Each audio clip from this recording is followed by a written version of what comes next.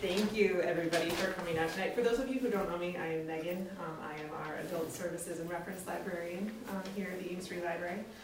Before we get started with tonight's program, just a little reminder that coming up, we have a fundraiser for the library taking place on Friday, March 13th, The Curse of the Leprechaun. It is our annual Irish pub. Tickets are available online.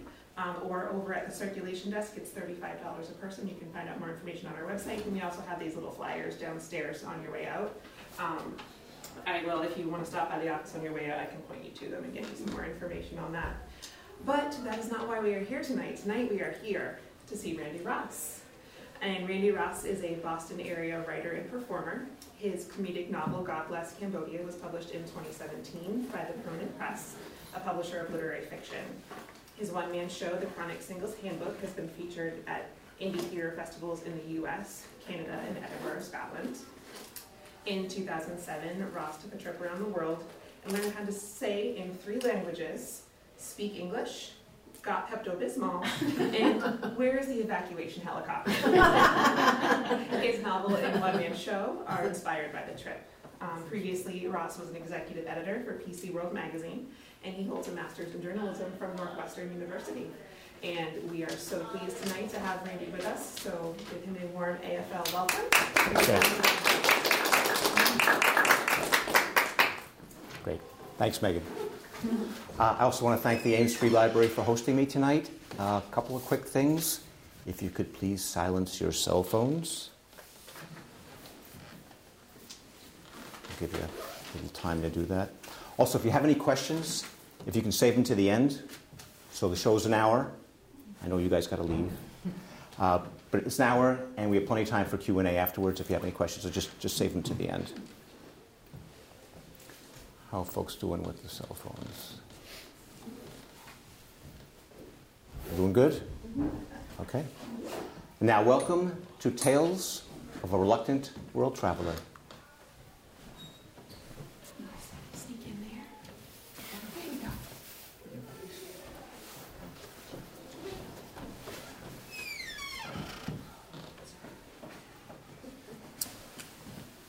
Cholera, plague, Japanese encephalitis, typhoid, typhus, trench fever, yellow fever, dengue fever, diphtheria, dysentery. That's just a sampling of what I could face on an upcoming 4-month solo trip around the world. According to the experts, I wasn't supposed to drink the water, eat the food, or kiss the women. Walking barefoot or swimming in fresh water, definitely out. But there was one thing I feared more than any ghastly developing world disease, and I'll get to that a little later. So this trip took place in 2007. I'd been working as an editor for PC World magazine for 16 years. One day, laid off. A month later, my girlfriend gave me the heave-ho. So I moped around my apartment for a couple days, and then I moped around the coffee shop, and then I moped around the gym, and then I started moping around the local bookstore. And I found myself in the travel section. And I started thumbing through all the rough guides, the Lonely Planets, and you guys have seen these books, the gorgeous photography and the sumptuous text about the places you'll go and the people you'll meet and the things you'll do. And pretty soon I could smell the coconut suntan lotion. I could hear the bellowing of howler monkeys and the screeching of macaws. But there was one thing that concerned me.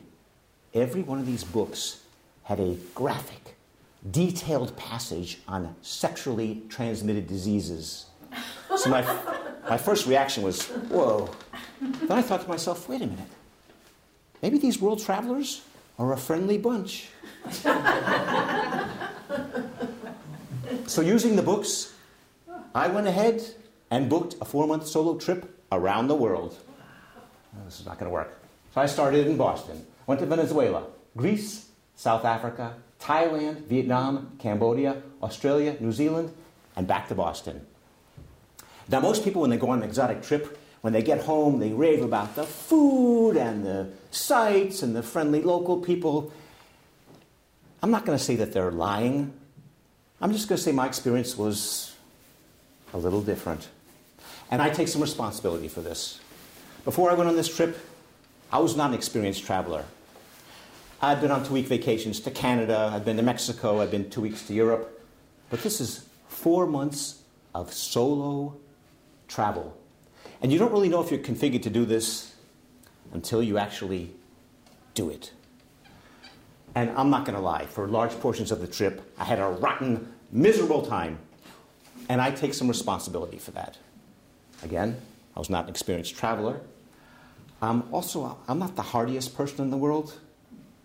I'm not big on, loud noises, weird smells, or being crammed together with people who sweat. Public toilet seats, some people put down 1 layer of toilet paper. I put down 3. Another issue is I spent a little too much time on the internet. So after I'd gone ahead and bought the tickets, spent all this money, booked all this stuff, I couldn't stay off the internet. And guess what I found? So this is a slide from the Center of Disease Control. Oops. That's not supposed to happen.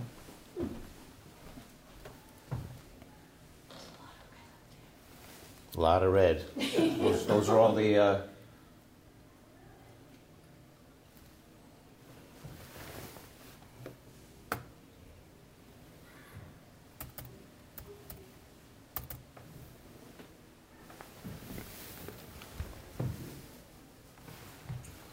Okay. This is why they laid you off at PC. There's always we got another comedian here. Oh, there.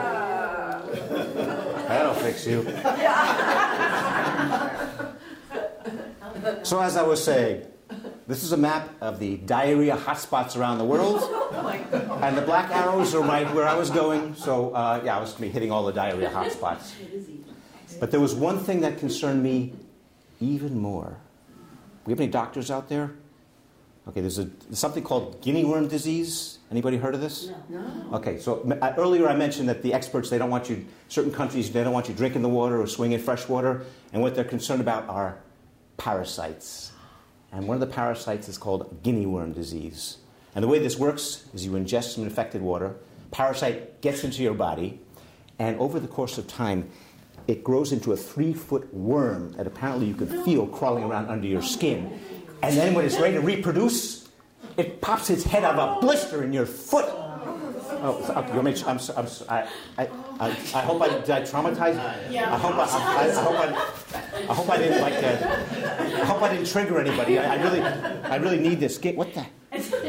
Oh, jeez.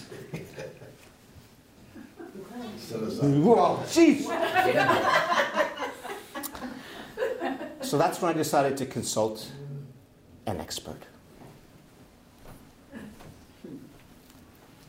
6 weeks before my departure, I found myself in the waiting room of a Boston travel vaccine clinic. A nurse wearing a black hoodie under a lab coat hustles me into her office. Her computer has a bumper sticker. I stop for entrails. So, she asks, where are we heading? Let's see, I'm going to Greece and South Africa, Thailand, Venezuela, Vietnam, Cambodia, Australia, New Zealand. Wow, wish I got that much vacation. Actually, I just lost my job. Aw, bummer. She taps her keyboard and looks directly at me. You're going to need 7 shots, 3 more visits, and we'll need some blood. A newbie, eh? You'll be fine. Then she hands me pamphlets on malaria and something called chikungunya fever. Then she starts doling out the prescriptions. If you get the runs, in Vietnam, take ciprofloxacin. In Thailand, take azithromycin. In Cambodia, I want you to take Pepto-Bismol daily. It can turn your tongue black, but some women might like that look.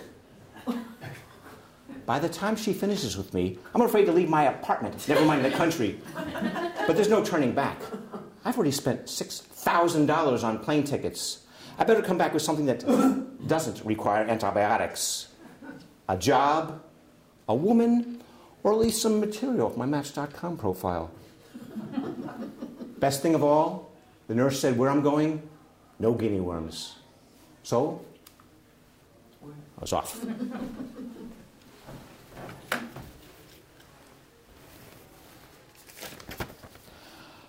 On August 28th, 2007, I depart for Venezuela with one piece of luggage, my new $200 backpack, crammed with overpriced travel clothes, medications, water purifying tablets, earplugs, nose plugs, dust masks, safety pins, bobby pins, duct tape, scotch tape, surgical tape, Allen wrenches, and other gear recommended by the guidebooks. As the flight attendant discusses water landings, sweat collects beneath the money belt strapped under my pants. I glance at my seatmates, two women sucking on hard candies. They don't seem worried. Last year I went to France and came back in one piece. But Venezuela is a little more dangerous than France. Okay, it's a lot more dangerous than France. Okay, it has one of the highest murder rates in the world. And at the Caracas airport, a driver is picking me up at the international terminal just to drive me 100 yards to the domestic terminal because it's not safe to walk around outside. But if some hoodlum draws a weapon, I'll just fork over the decoy travel wallet around my neck, containing $20 and an expired Macy's charge card. These guidebooks know all the tricks. As I'm adjusting the decoy wallet, I hear a loud crack and my seat cushion, which I've heard can double, and clutch my seat cushion, which I've heard can double as a flotation device. A cloud of cinnamon stings inside my nostrils. The woman next to me is chomping on a fireball. I sneeze into the sleeve of my moisture-wicking Oxford and resume my personal inventory. A hidden security pocket in the shirt contains photocopies of my passport and credit cards, plus U.S. consulate phone numbers for the 7 countries I'm visiting. My money belt holds my water plane tickets, $500 in cash, and a list of Western-trained doctors on each continent. I'm not done yet. I've emailed myself scanned images of my tickets, passport, and immunization card. I've taken every precaution recommended by the guidebooks and the State Department. The rest is up to fate.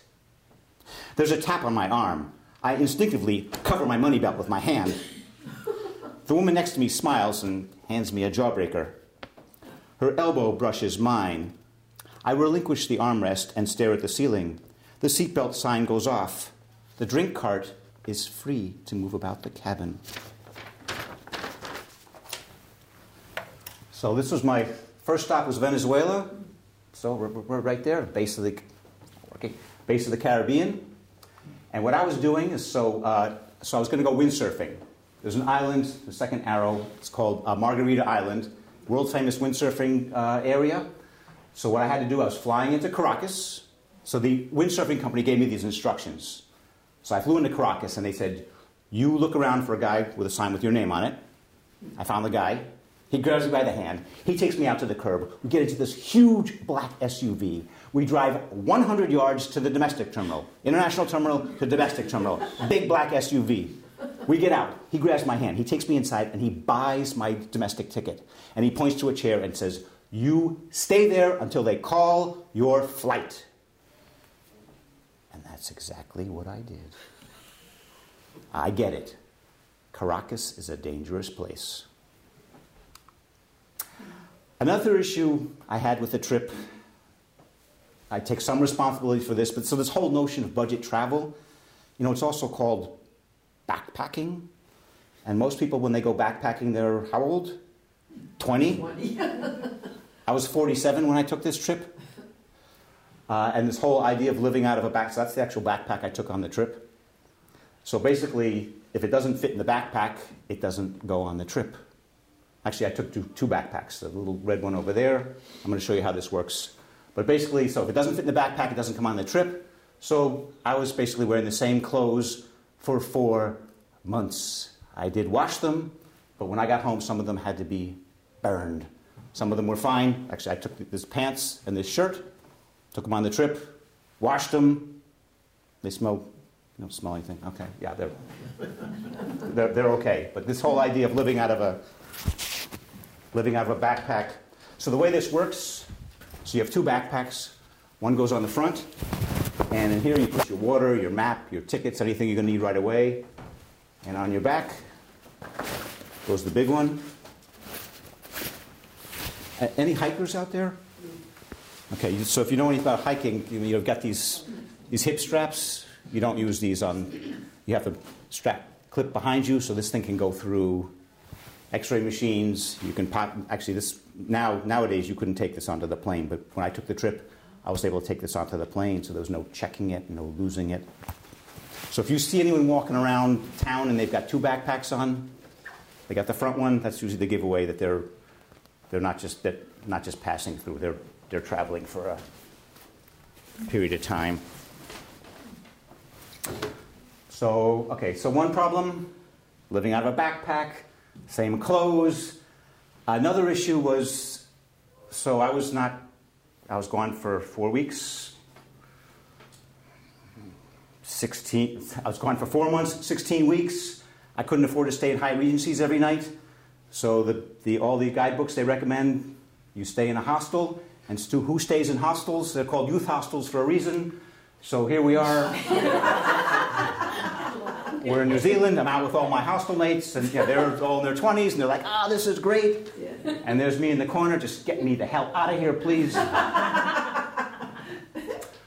Another issue, the flights. So I was not flying first class. I was not flying business class. I was barely flying coach. So a lot of my flights were red-eye flights. 1 month I took 3 red-eye flights. Also, a lot of these flights, not only were they red-eyes, but there were multiple stops. So anytime there was a stopover, I made sure that the stopover was between 4 and 5 hours. So that way if the flight came in was late, or if I had trouble getting through customs, I had a window, because if you miss one of these flights, cascading effect, and you could be stuck someplace. So here's some of the red eyes. So Venezuela to Greece, that's standard. Going to Europe, not so bad.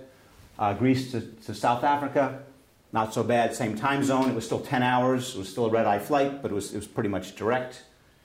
The absolute worst flight was from Cape Town, South Africa to Bangkok. And the problem with that was, multiple stopovers. Basically, between the stopovers and the flight itself, it was about 28 hours. And actually, so that's a selfie when I got off the plane. So the problem with this was, so I left Cape Town at 7 a.m. I went to Johannesburg, waited around for 4 hours, got on a flight, went from Johannesburg to Hong Kong, 5-hour stopover, Hong Kong to Bangkok. So I left at 7 a.m. I arrived at 4 p.m. the next day. And then there was a 5-hour time change on top of it. So this was not a lot of fun. And I mentioned a youth hostel filled with youths. Still, there was one thing I feared more than a youth hostel filled with youths, and I'll get to that a little later. Another issue was, for some reason, I read all these guidebooks, and I was like, this is going to be fun, and everything's going to be great, easy, and so my expectations were a little out of line. So one of the things I was doing was I was going windsurfing. I was an beginner intermediate windsurfer, so if the winds were 15, 20 miles an hour, I was fine. This is, So this is a photo of windsurfing in Venezuela. Nice and calm, 15, 20 miles an hour. Didn't get murdered even once. Fabulous. Next stop was Greece, island called Karpathos. And as you could see from my scrolling, the winds were a little more than I was expecting. So it was more like this. It was 30, 40 mile an hour winds. I started out at the adult beach. They grabbed me by the ear and they moved me down to the kiddie beach. It was still too strong. I spent most of the time in the water, caught a cold, rotten, miserable time. Next place I was going to go windsurfing was South Africa. So again, I'm expecting something like this. I'm in Cape Town, it's supposed to be, good windsurfing there. And I'm thumbing through the travel literature, and I noticed that there was another activity in the same waters where they were having the windsurfing. And that activity was called shark cage diving. And the way this works, the way this works is you pay someone a lot of money, they take you out in a boat, they put you in a cage, they drop you over the side, and you can pet the great white sharks. So I thought to myself, okay, let's see, great white sharks windsurfing, great white sharks windsurfing. So you guys recognize that photo, that painting? Yes. Museum of Fine Arts. Windsurfing great white sharks. Windsurfing great white sharks. No, thank you. Another issue is, okay, all these guidebooks, they have lists of things to do when you're in whatever the country is. So I tried some of those things. So in Cambodia, everyone heard of Angkor Wat? Okay, so this is the largest religious structure in the world. It's in Cambodia. And if you're going to go to Angkor Wat, you stay in a town called Siem Reap. So I went to the Angkor Wat. I saw the temples. Okay, it was fine. But after one day of this, I was done. Another activity they had in Siem Reap was the crocodile farm. So you could go to the crocodile farm, thumbing through the literature. It's like, okay, they got photos, 16, 18-foot reptiles. Here's another photo. This is an aerial photo. You've got nice little reptiles, and they're out there sunning. And it's walled in. But one thing, I walked up to the place, and I was looking around, and outside of one of the walls, there was a swimming hole filled with little kids. No, thank you. And another activity called Thunder Ranch. This was also in Cambodia. It's just outside Phnom Penh. And everybody familiar with the history of Cambodia, especially 70s, 80s, and 90s? Pretty harsh. It basically was 30 years of genocide, civil war, invasion by the Vietnamese, more civil war. They didn't have a stable government until the late 1990s. I was there in 2007. Seemed stable from what I could tell. But the upshot was you had large portions of the population running around with military-grade weapons. So some of the entrepreneurs got together and were like, okay, we got a lot of tourists coming in. We got military-grade weapons. How about a shooting range? So my understanding of how Thunder Ranch worked, you go and they give you a menu. Column 1, drinks. Column 2, military-grade weapons. Column 3, livestock. So you get a martini, rocket launcher, and you can blow up a cow. Or if you're more of like a kind of a white wine person, you get a nice sauterne machine gun, and you can shoot some chickens. No, thank you. And these are things that were absolutely not my fault. These were just errors, omissions, inaccuracies in the guidebooks and the travel literature. And one of them, okay, so this is Melbourne. This is the historic Flinders Street train station. Why don't I just read you a little something about my experience there? And I changed the name of the hotel to protect the not-so-innocent. After dumping my bags at Melbourne's Woolaroo Inn, a Best Western knockoff near the center of town, I ambled down Swanston Street to the waterfront, the Yarrow River, taking in the Aussie scene. A fly lands on my lip. I swat it away. Crossing Bourke Street, I spot the stone facade and copper dome of Melbourne's historic Flinders Street train station. Skyscrapers hover in the distance. So we've got our stone facade, our copper dome, high skyscrapers in the distance, another fly, another swat. A woman exits the train station and waves. Do I know her? A tattooed girl on a cell phone waves too. Then a guy on a skateboard. Something tunnels in my nose. Something skitters in my underwear. Flies are collecting on me as if I were a rotting carcass. I join everyone around me, cursing, waving, and swatting. I flee down Flinders Street and duck into the Melbourne Aquarium. Animal feeding time begins in 5 minutes. Then I notice the admission price, 25 minutes, $25. Outside again, the flies are feeding. I've just traveled through Southeast Asia, a land of deadly mosquitoes and terrifying diseases. A few Western bugs shouldn't faze me, but my t-shirt is now a vibrating vest of flies. I run bobbing and weaving by a movie theater. $12 for a Mel Gibson movie. I'm Jewish. We don't pay retail for Mel Gibson movies. Back at the Woolaroo Inn, I confront the desk clerk as if she were somehow to blame. What's with the flies? I thought Australia was a civilized country. She says nothing and hands me a tourist info card entitled The Australian Bushfly. Highlights. From October through January, bushflies are common in Melbourne. The insects feed on bodily fluids, tears, sweat, saliva, and mucus. Bushflies do not bite or sting. They lay their eggs in animal dung, not on humans. What a relief. The Aussie salute, a waving motion used by locals to repel the flies. Suggestion, wear a hat with a mesh net that covers the face. A sign behind the desk clerk advertises mesh net hats with the Woolaroo logo for $30. I don't pay retail for hats with logos.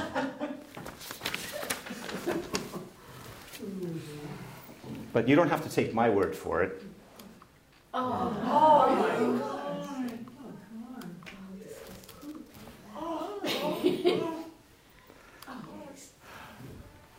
Another issue. So in Southeast Asia, cheap place to stay. You can stay at youth hostels, or you could stay something called a guest house. Now, when I heard the term guest house, I was thinking, exposed wood, plush mattresses. Maybe the next day, breakfast with blueberry pancakes and authentic maple syrup from Vermont. So my first guest house was in Phnom Penh. This was one that was recommended by Lonely Planet. And that's the lobby, and it's kind of... Well, let me read you. First, let's start with the Lonely Planet review. So it's called the King Guest House. Elvis lives on in Phnom Penh, in name at least. The range of rooms is as wide as the king's girth in the later years of his life. And there's a huge restaurant and travel center downstairs. The Lonely Planet. So they were recommending it. Can I read you my experience? It's after midnight, and the King lobby is secured by a locked metal gate. I can just see the night watchman snoozing in a hammock draped with a ripped mosquito net. I tap on the gate. The man jumps up to let me in. I tip him $1. He gives me a little bow and climbs back into the hammock. As I start towards the darkened stairs, something lumbers under a couch, bolts past the hammock, and settles under a melamine end table. The creature is too large to be a squirrel and too small to be a Rottweiler. I crouch for a better look. It's a rat. A half-bald rat. I doctored that up a little bit.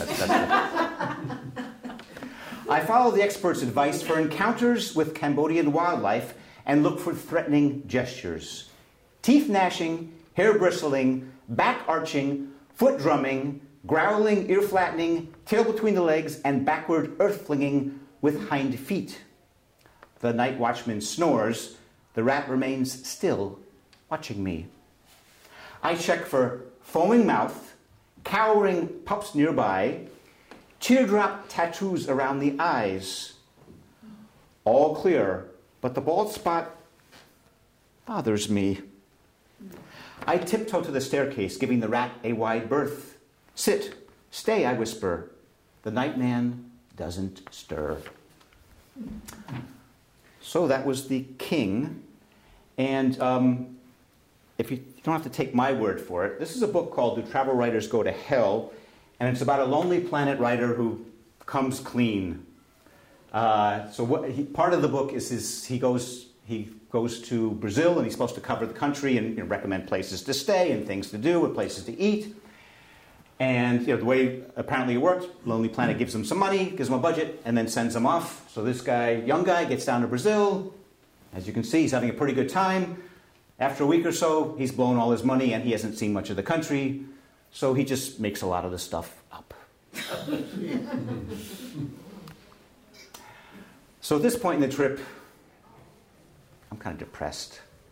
I'm lonely. I'm having a rotten, miserable time. I haven't contracted a single sexually transmitted disease. I figured I'm going to die alone, and the sooner the better. So the first thing I do is I start eating off the food carts. One thing that was pretty tempting, $1 for dinner. I'll take a chance on it. So this is kind of a typical food cart. It's like a hot dog vendor. It's on the big wheels. They've got a heating element that's soup. But most of the food's just kind of sitting out in the air, and they just throw it into the little boiling pot. So I started eating in Bangkok off the street carts. I ate up and down the coast of Vietnam, Cambodia. Never got sick. Never met anyone that did get sick from eating off the food carts. So if you're going to start sampling the local food, you might as well sample the local vintages. And this is Vietnamese snake wine. So has everyone heard of the mezcal, the tequila-like drink from Mexico, where they put the little worm in the bottle? Vietnam, they're not screwing around. So this bottle is about this high, and there's an entire cobra in it. And this particular vintage, so there's our cobra, and he's got a scorpion in his mouth. And so this snake wine is supposed to have these magical properties. It's supposed to be great for the male virility. I sampled it. Didn't do much for my virility. I lived. It was fine. Kind of rubbery, snaky aftertaste, as you'd expect. So it's basically it's rice wine with the cobra in there pickling. So I started with the food, the wine, and then in these countries they call them adventure sports. So a lot of these countries, they don't have the same liability laws they have here. So you can do all this stuff that you probably couldn't do in the U.S. This was one activity. So New Zealand, there's two islands. There's a North Island and a South Island. And the South Island has a town called Queenstown, which has a lot of these activities. And this is called riverboarding. So you've heard of whitewater rafting? This is whitewater rafting with no raft. Basically, you have a boogie board. If you guys need to go, that's okay. You might want to stay for the next video, though. So you're on this boogie. It's a giant kickboard, and you can see these guys are heading into the rapids. Thanks for coming. I tried this. I wouldn't do it again. Here's a photo of, this is not me, this is somebody in the rapids. You wear a helmet, looks like he's filming. The other thing I did in New Zealand, something called bungee jumping. So this is about 450 feet high. They bind up your feet with this cord. They walk you to the end of this little plank. And then you turn around and ask the guy, are you sure this is safe and your insurance is covered? And he really couldn't care less because he's just doing whatever he's doing. So you just jump.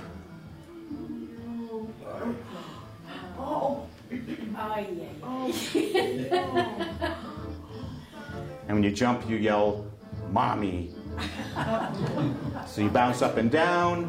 Jeez. So that's about 450 feet. And when you're done, they winch you back up to the platform. I did this 3 times. I did a higher jump in South Africa, which was 660 feet. So you know the top of the hub in Boston? So that's the equivalent. You go up to the top of the hub and then you just jump out the window. That's about the same. I didn't have any problems with this. Did it 3 times. I didn't see anyone that had any problems with it. Some people would freak out on the platform, but they would eventually jump. I didn't find out till I get back that actually some people have had some issues. New Year's Eve, a 22-year-old Australian Erin Langworthy's bungee jump over the Zambezi River has a certain style as she sets off. Then disaster as her jumping cord snaps and she plunges into the crocodile-infested waters. It was like straight away, and I felt like I'd been slapped all over. She came to in the swirling rapids, but with her feet tied together, still not out of danger. I actually had to swim down and yank the bungee cord out of what it was caught into. Erin eventually managed to reach the bank of the river, where rescuers pulled her out, battered and bruised. But even then, her ordeal wasn't over. When I was first pulled out of the water, they put me on my back, and so all the water that I'd inhaled meant that I couldn't breathe. So I made them roll me onto my side, and that's when I started coughing out water and blood. The safari company that organised the jump calls it 111 metres of pure adrenaline on its website. But another look at Erin's jump shows just how lucky she was. Yes, I think it's definitely a miracle that I survived. Nazanin Sadri, Al Jazeera. So I mentioned earlier that there was one thing I feared more than anything else.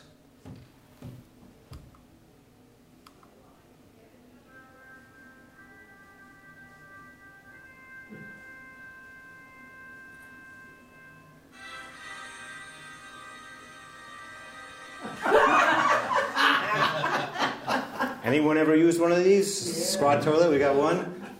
A few other people. For those of you that haven't, why don't you, when we read you a first-hand account?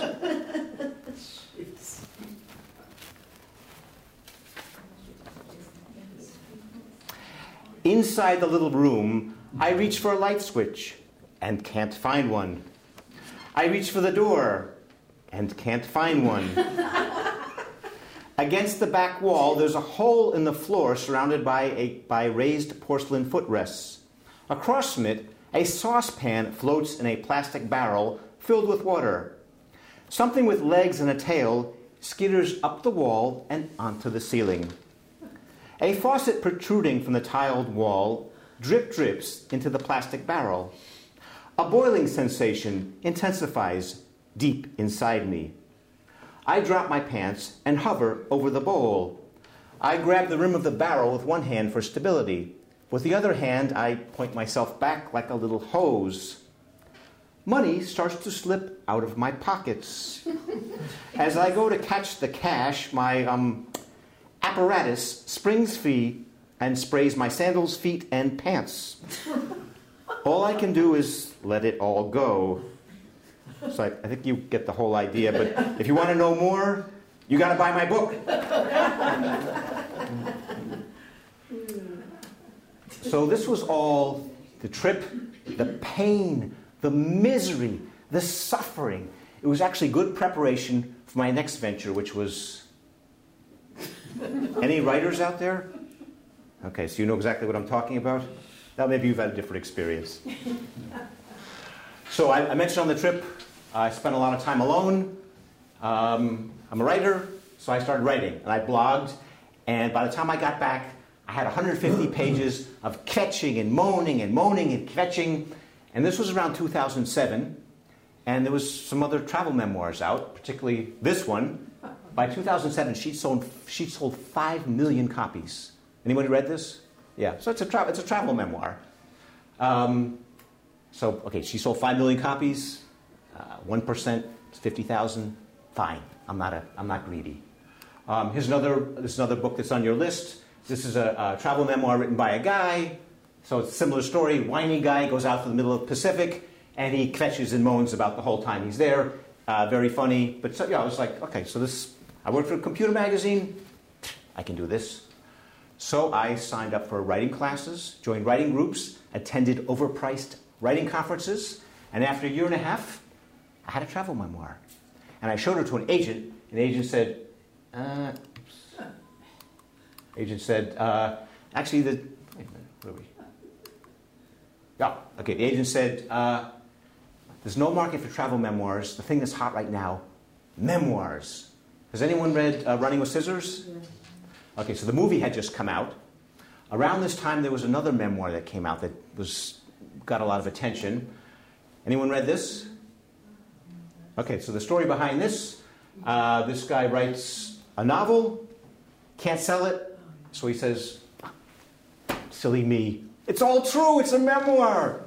Big book deal, big money. He gets, Oprah picks his book for her book club, and he's on Oprah's show, and they're chit-chatting, and he goes, actually, I lied.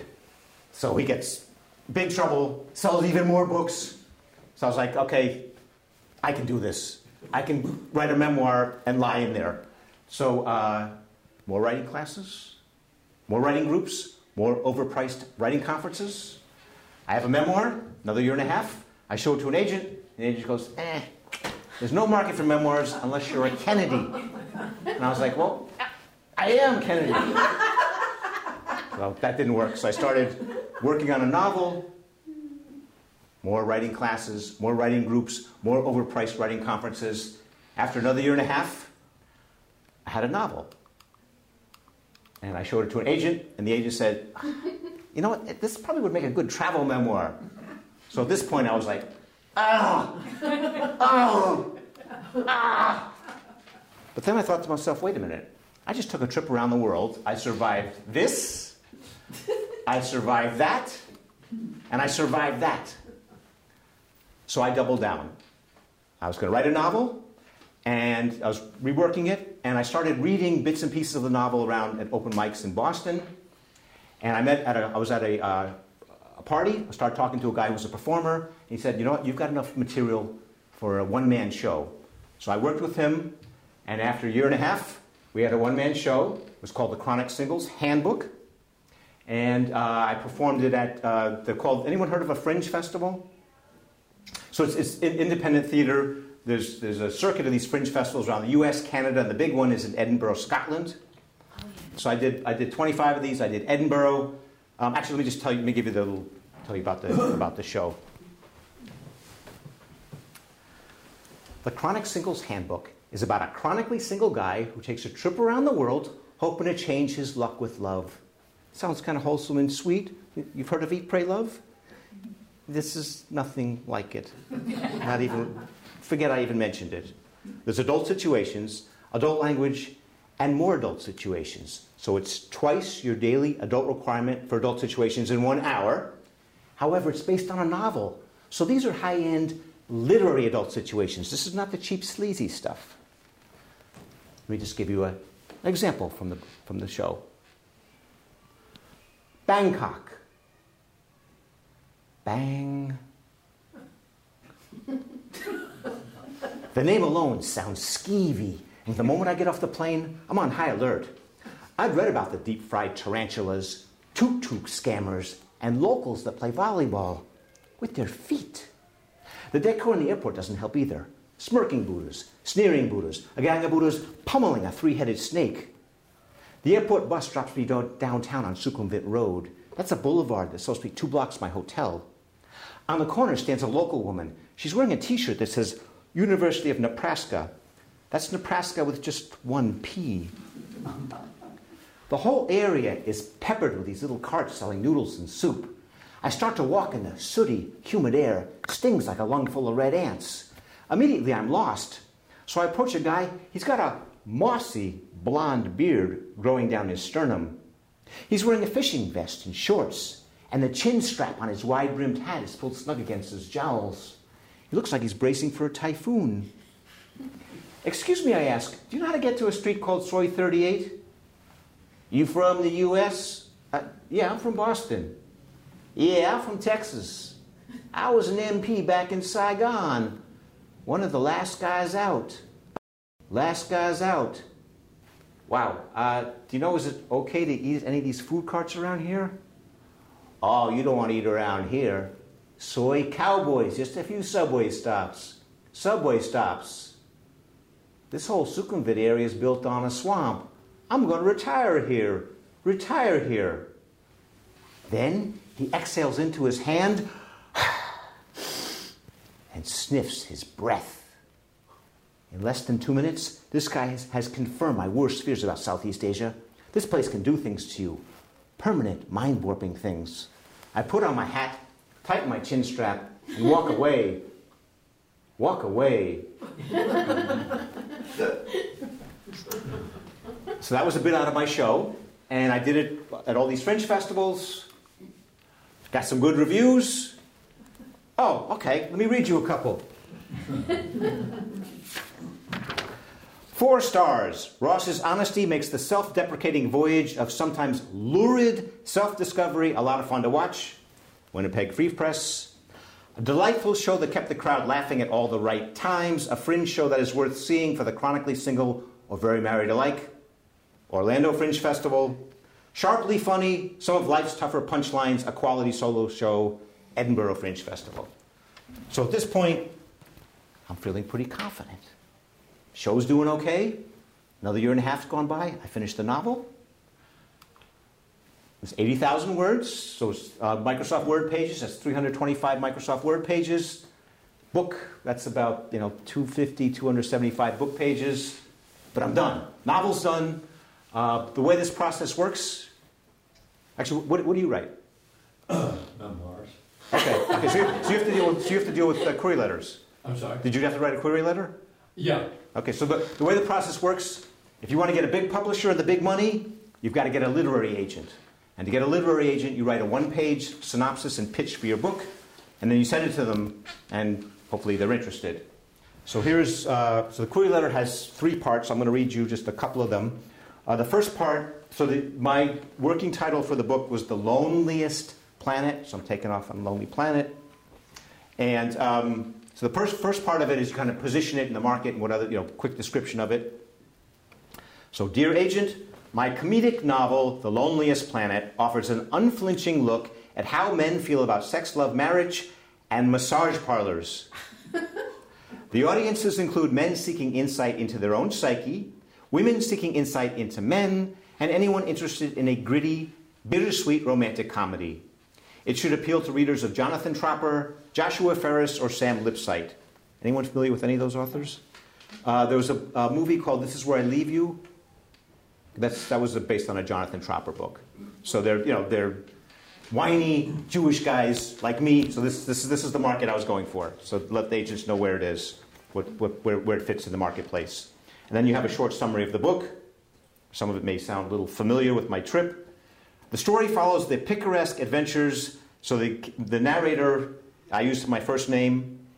His name is Randall Burns. My first name is Randy, because in certain countries like Australia, South Africa, Randy has another meaning, which was appropriate for the book. The story follows the picaresque adventures of Randall Burns, 48, chronically single, and recently downsized out of a long-time job. He blows his severance on a trip around the world, hoping to change his luck with love. On the trip, Burns strikes out with women on 3 continents and suffers loneliness that would have broken Papillon. On the 4th continent, Burns accepts that he's going to die alone, and the sooner the better. He bungee jumps, eats food from street carts, and visits a body spa named the Curious Finger. He lets go of his germophobia and his quest for a woman and begins to enjoy himself. His ex-girlfriend emails. She's now on antidepressants and sorry for her past behavior.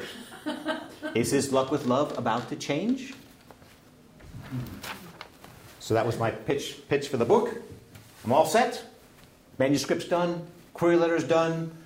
So I sent it to 30 agents, and none of them wanted it.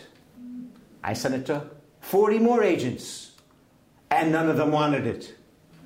I sent it to 30 more agents, and none of them wanted it. So I sent it to a total of 110 agents. 7 of them requested the manuscript, and then didn't want it. I was going to send it to 120, but I just got too worn out. And I got the 120 number from, I was at a writing conference. I was talking to a literary agent, and one of his clients had sent his query letter to 120 agents. This agent was number 120, and the name of the book was The Silver Linings Playbook. So I got to 110, and the way the process works, if you can't get a big publisher because you can't get an agent, you start contacting small presses, smaller publishers, so smaller advances, smaller publishing runs, but you're your own agent. You're representing yourself. You send the manuscripts out yourself. So I sent it out to 5 small presses, and one of them wanted it. I got a call in February. These guys, late one night, I got a call from these guys. Loved your book. We want to buy it. We're going to give you a $1,000 advance. We'll send you a contract.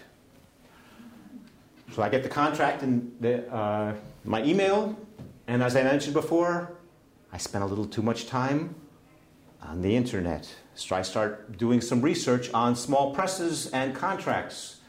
And I found this website called Predators and Editors. And they have an article, fraud artists, scamming authors. I found another website called Writer Beware, and this is a publisher that's not paying their royalties. So I'm thinking to myself, okay, these small presses, they're rip-off artists, and they're scammers, and they're sleazeballs, and rip-off artists, and scammers, and sleazeballs, and they're parasites. So I hired a lawyer.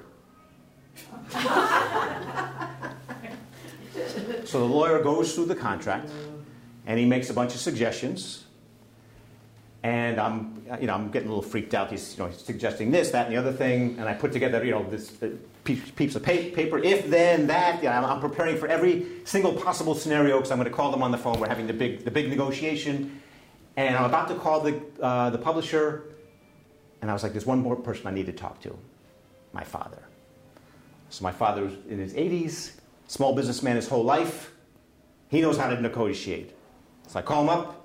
And I'm like, Dad, I got this big negotiation tomorrow. Do you have any advice? And his advice was, well, how many other offers do you have? None. Shut up and sign the contract. So I signed the contract.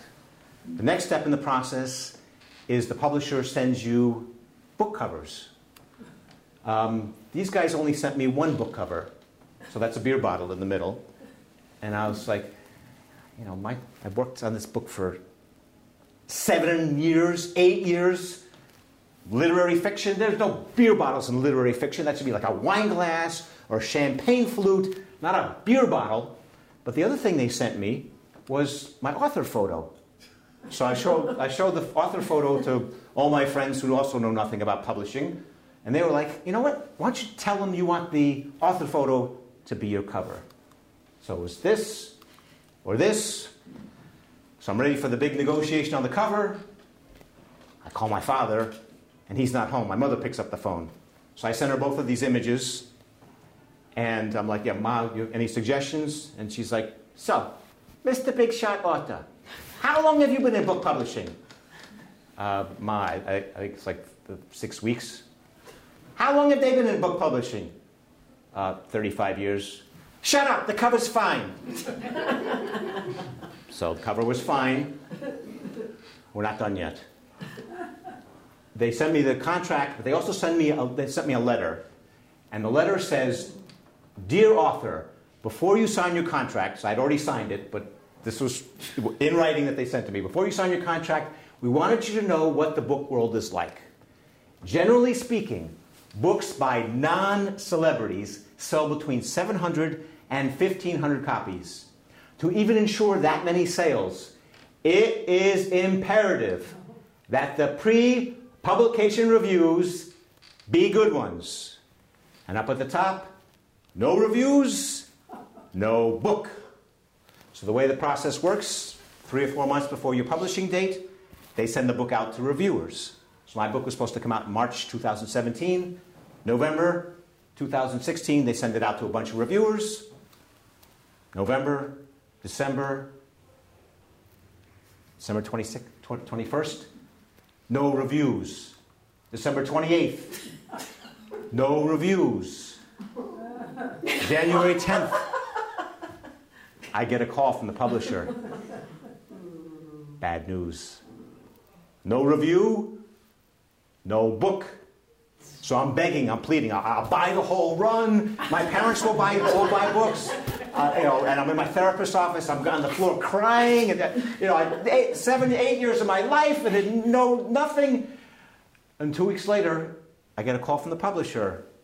You got reviewed. Kirkus reviewed it. And then a couple weeks later, Booklist reviewed it. So, after all the diseases and the parasites and the guinea worms and the great white sharks and the bungee jumping and the query letters and the rejections and the agents and the contracts and the lawyers, I finally got my book.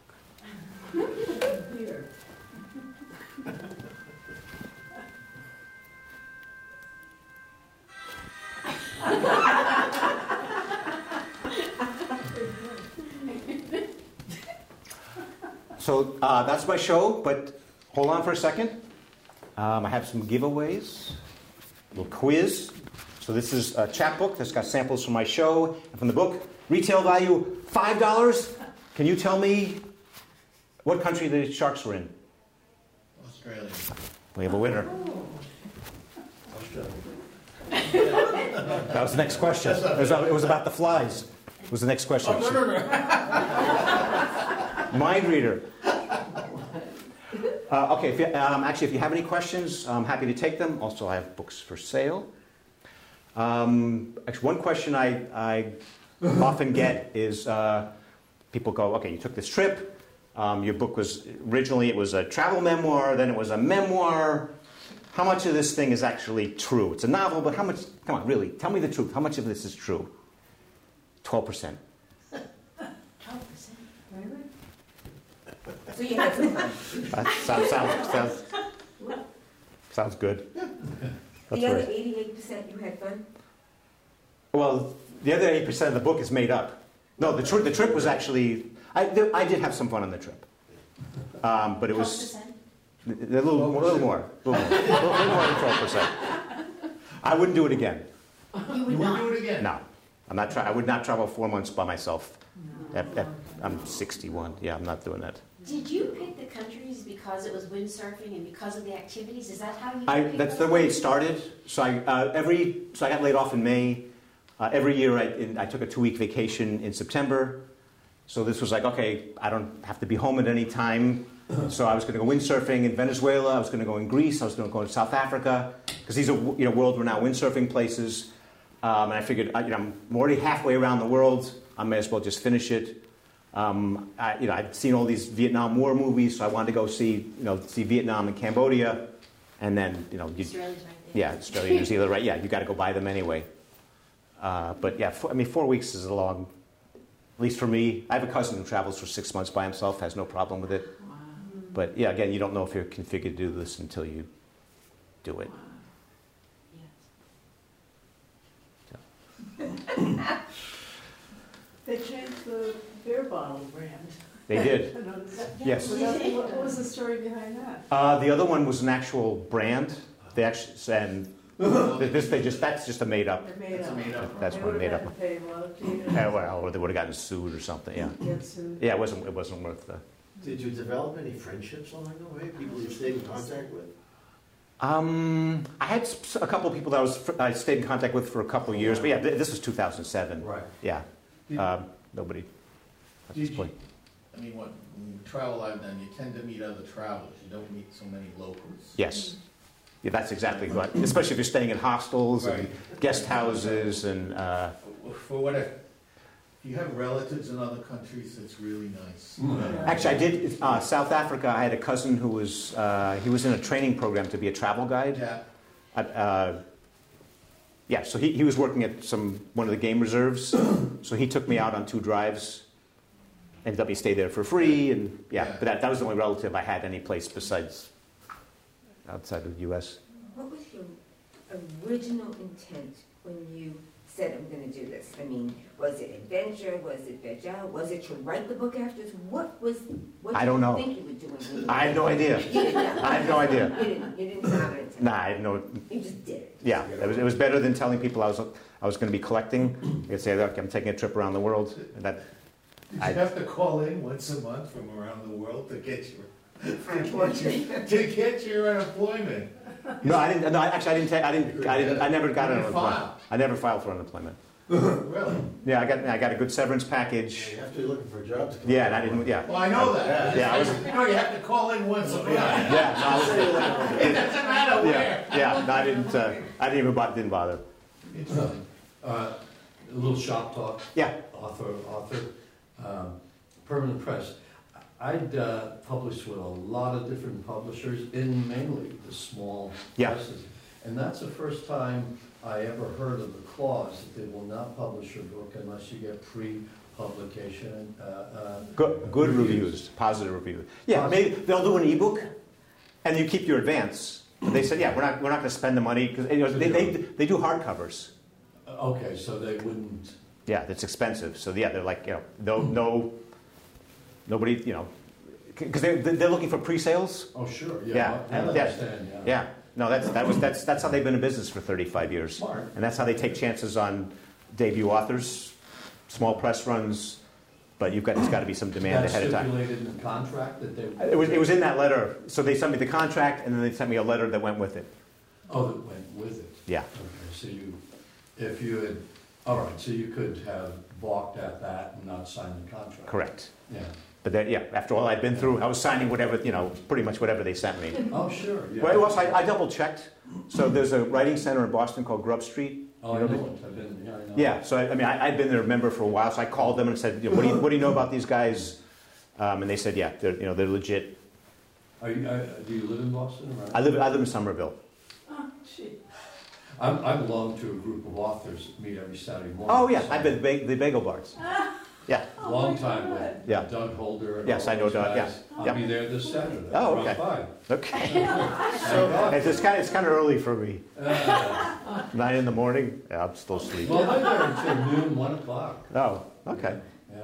So now Thank that you. you've become independently wealthy. Yes, book right. sales, what's next? I mean, what is your... Well, this is a new show. I've done this. This is probably the 8th library that I've done. Okay. So they pay me, not shitloads, but yeah, they pay me for this. Typically, the libraries will buy a book. Hopefully, you guys will buy books. But yeah, no, this is not paying for much of anything. But I'm working on a second book. So I have a friend who so she wrote her first 2 novels, couldn't get an agent, couldn't get a publisher. Third novel, she was like, this idea is too good. It was a women's adventure. Basically, it's deliverance with women. Deliverance with women. Yes, so that was the pitch. Wow. She got a big book, multiple book deal, agent. The book went to auction, which means multiple publishers wanted it. So the third book is maybe possibly the I don't is this the third book? Is that the one that makes the big money? I used to write textbook. I made money on textbook. Oh, that's yeah. And then on my memoir was with Algonquin. Oh, that's very prestigious. Yeah, and they paid pretty good up in front. Yeah. But since then, I've been doing fiction. I've published 14 books of fiction. Okay. No money. Oh, okay. No, small presses. I was even surprised they gave you an advance of permanent press because typically small publishers, Yeah. you don't see a nickel up in front. And also, these guys, their specialty is literary mystery. Yeah. So this was not something this also could be. Yeah, I don't know. I mean, they thought it was funny. Literary mystery. That's their specialty, and this is comedy. Oh, So yeah, that's it. Well, they must have really liked it.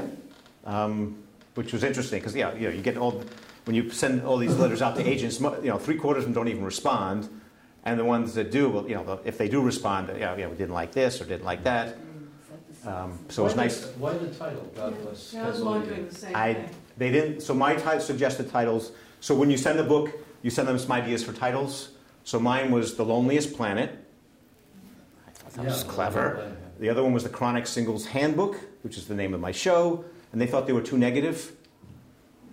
So I'm on the phone with them, and they're suggesting ideas. I didn't like any of theirs, and then they suggested this. Do you like it? And your mother said okay. My mother said, okay. I thought it was fine. With God bless, was it Mr. Rosewater? Mr. Rosewater. Yeah, so that's... That's Scott Vonnegut. yeah. Yeah. And I had the same experience with my father, Algonquin. My title was The Dream of Motion. And my book is actually a travel book, but it's about a 12-year-old traveling with an alcoholic father for 12 years across the country. And it's a memoir. And it is a memoir. Okay. But they didn't like the title because they thought The Dream of Motion, it sounded like maybe a book about bicycling or something. So they called it The Next Better Place, which was a phrase they took from the book, but I've never been keen on it. Yeah. To this day. I Is she actually, like, I like it, I like that. Do you? Yes, I do, I like it a lot, I guess yeah. I'm the only one that does. Does anybody like this title? I like it. It's, Okay. it's a little misleading. It's a little bit, yeah, it's a little misleading. Yeah, well, yeah, that's so. Yeah, they've got a beer bottle. Yeah, Well, yeah, that helps a little. But it sounds like you're just going to Cambodia. I mean, Yeah, that- yeah. that Well, doesn't- the thing in Cambodia is like a pivotal Point. point in the book. All right, so And it's so- the other side of the world for you, for us. Yeah, Yeah. halfway around. But the thing is, I get people like, Cambodian societies contact me, and they're like, "Oh, would you want to come in and talk?" I'm like, "No, this is not what you're thinking." Did your job as a editor of PC Magazine, PC World, yeah. PC World, translate it all into this project? I don't know what your experience is, but I think journalism is the worst possible training for writing fiction, because journalism, you pack all the good stuff up front. It's pretty standard. Every paragraph, there's a topic sentence, and then everything under it expands on that. Fiction, the idea is to get people to the end, which is where the big payoff is. Also, sometimes you want to hide in the middle of the paragraph what it's about. This was not helpful.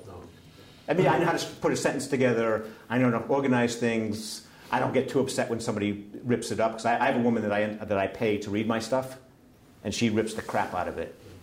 But I've been through that before. But Try writing academic books. I wrote 18 academic books, textbooks. Everything is formulaic, everything is structured, right, and shifted into fiction. Yeah, that's okay. Which was liberating. How many photos did you take? None. What? That the one I have in there was somebody emailed. This was not a huge photography trip. You didn't. No, well, one of the things was I didn't want to carry anything that could be stolen. Oh, anything expensive. This was also 2007. I did take a cell phone with me, and it didn't work. I spent all this money to get it unlocked and buy this international plan, and most of the countries it didn't work. Oh, really? No, I didn't want to carry anything. So even the phone. Was that? Even with the phone. Well, 2007, I guess. Yeah, I don't think they had. Yeah, I don't think it had. They didn't have the key. Now you could just do it with your cell phone. Yeah, but I wasn't. So I didn't bring any of the writing that I did. So the blog posts, I did them all at internet cafes, which were everywhere. Even in Cambodia, there were places to go. So. Okay, I didn't think the picture at the youth hostel looked that bad. Did you stay at a lot of youth hostels? I stayed. I mean, it looked pretty. Yeah, you look like you kind of were young enough to be amongst. Oh, aren't you sweet? Actually, the one woman that was over. So somebody else took that photo and emailed it to me. Yeah. But then, there was one woman over in the corner who was. I think she was also in her 40s. Yeah. But the rest of them were all in their 20s. I mean, they were nice enough. They probably looking after you. Yeah, looking after the old man. Yeah, maybe. I don't know. But there's I just didn't have that much to talk. So they're all talking about their roommates stealing their food, and I'm like, oh, actually, I own a place. So it didn't have a lot in common. Did you worry your parents to death? Were they crazy worried? They were a little worried. Yeah. Yeah, I didn't tell them too much until I got back. And I would email them. Actually, I don't even. I might have called them. Yeah, they were worried. Yeah, Are they still around? They're still around. Oh, good. Yeah. Good for you. So, thank you. So I will let you guys go.